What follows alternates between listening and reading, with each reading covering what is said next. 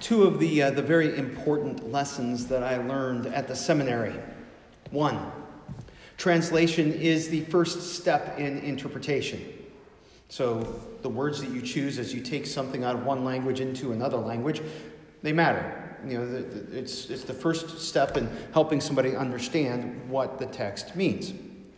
Two, the texts are set in, they're written in a context.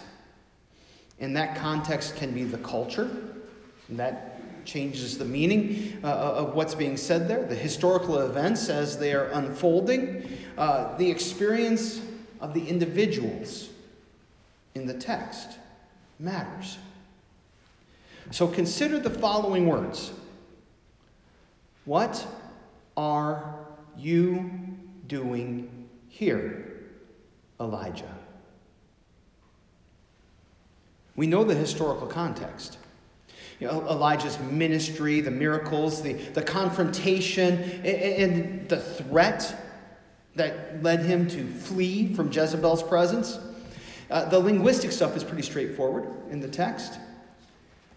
But what is the experience of the individuals in the text? Consider for a moment God's tone of voice. Is he angry? What are you doing here, Elijah? Is he confused? What are you doing here, Elijah? Is he patient but maybe a little bit frustrated? What are you doing here, Elijah? Is he concerned? Concerned for Elijah because the journey is too much for him? One thing is clear. The question is more for Elijah's benefit and our benefit than it is for God's benefit. God knows why Elijah is there. God knows the fear and the sorrow that have gripped Elijah's heart. And God wants to get to the heart of the matter with Elijah. Questions are powerful tools for examining the heart. And a well-placed question can cause you to re-examine everything that you thought you knew. And here's what Elijah knows, at least what he thinks he knows. I have been very jealous for the Lord, the God of hosts. The people of Israel have forsaken your covenant, thrown down your altars, and killed your prophets with the sword. And even I am left, and they seek my life to take it. Has Elijah been jealous for the Lord? Yep. Has Israel forsaken God's covenant? Yes. Were the altars thrown down? They sure were. Were there powerful people who wanted to kill Elijah? Yes. Was he, however, the only one left? No.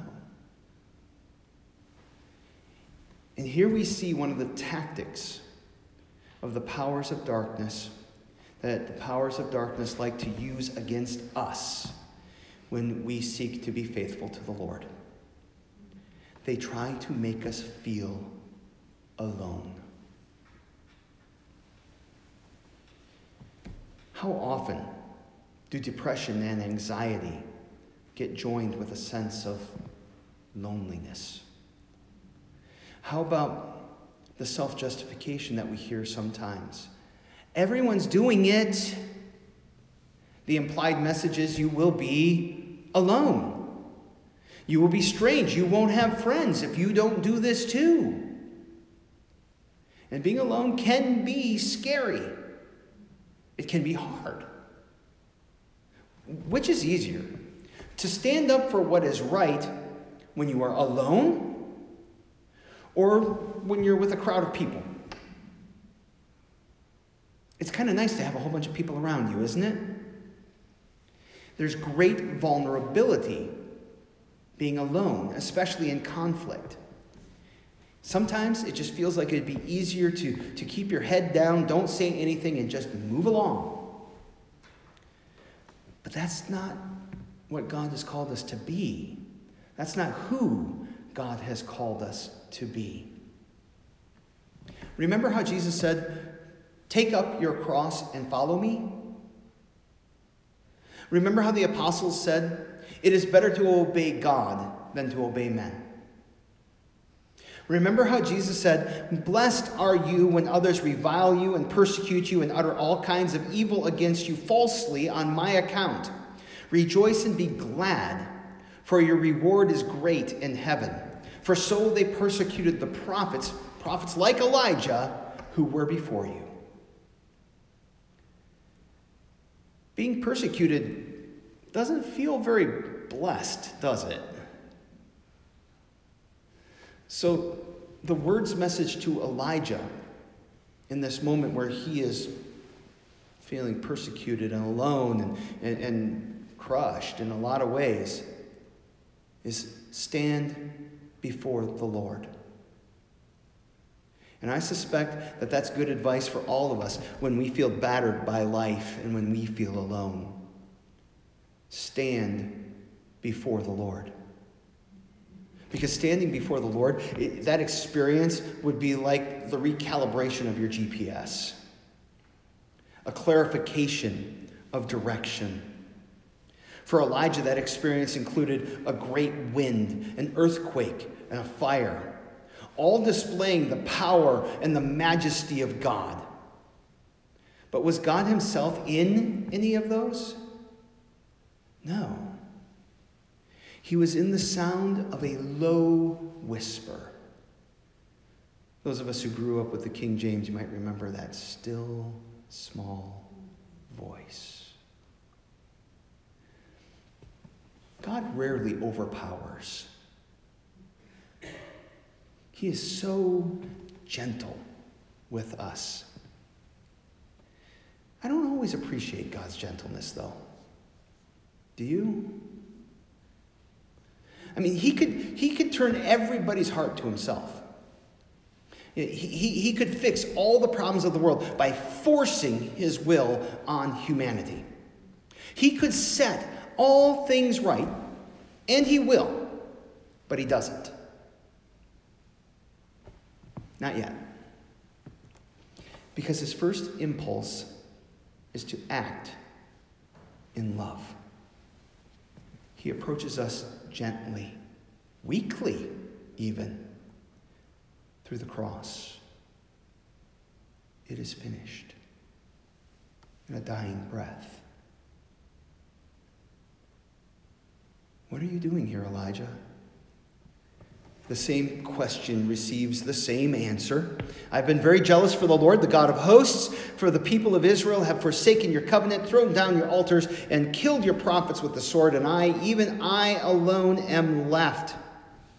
And now they want to take my life as well. Now, how does the Lord reply to this? He says,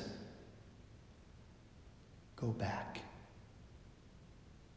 I really suspect that's not what Elijah wanted to hear. Go back.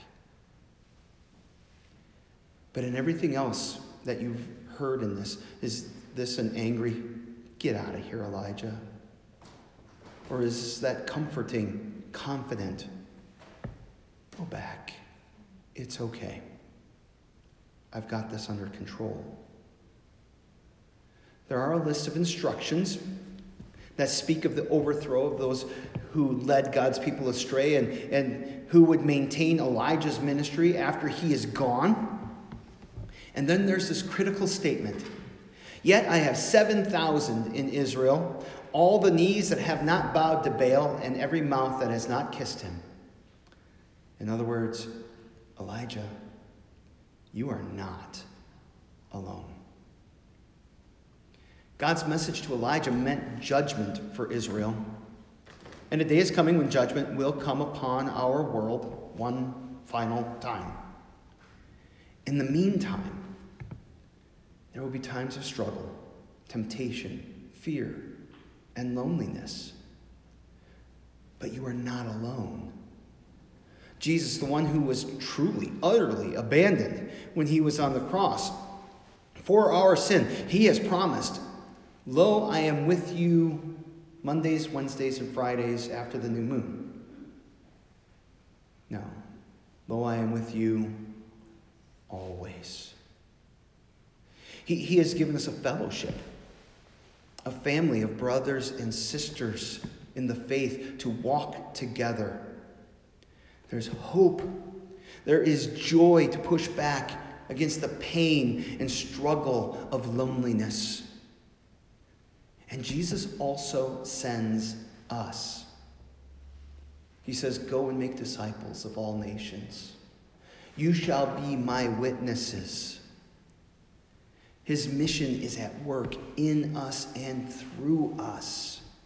He gives us purpose and meaning beyond our earthly desires. And a good purpose can help us endure much for Jesus' sake. Sometimes there is fear when we follow Jesus. He even said, in this world you will have trouble. But he followed that up with this statement. He says, but take heart, I have overcome the world. Follow in faith, because God is faithful. Amen.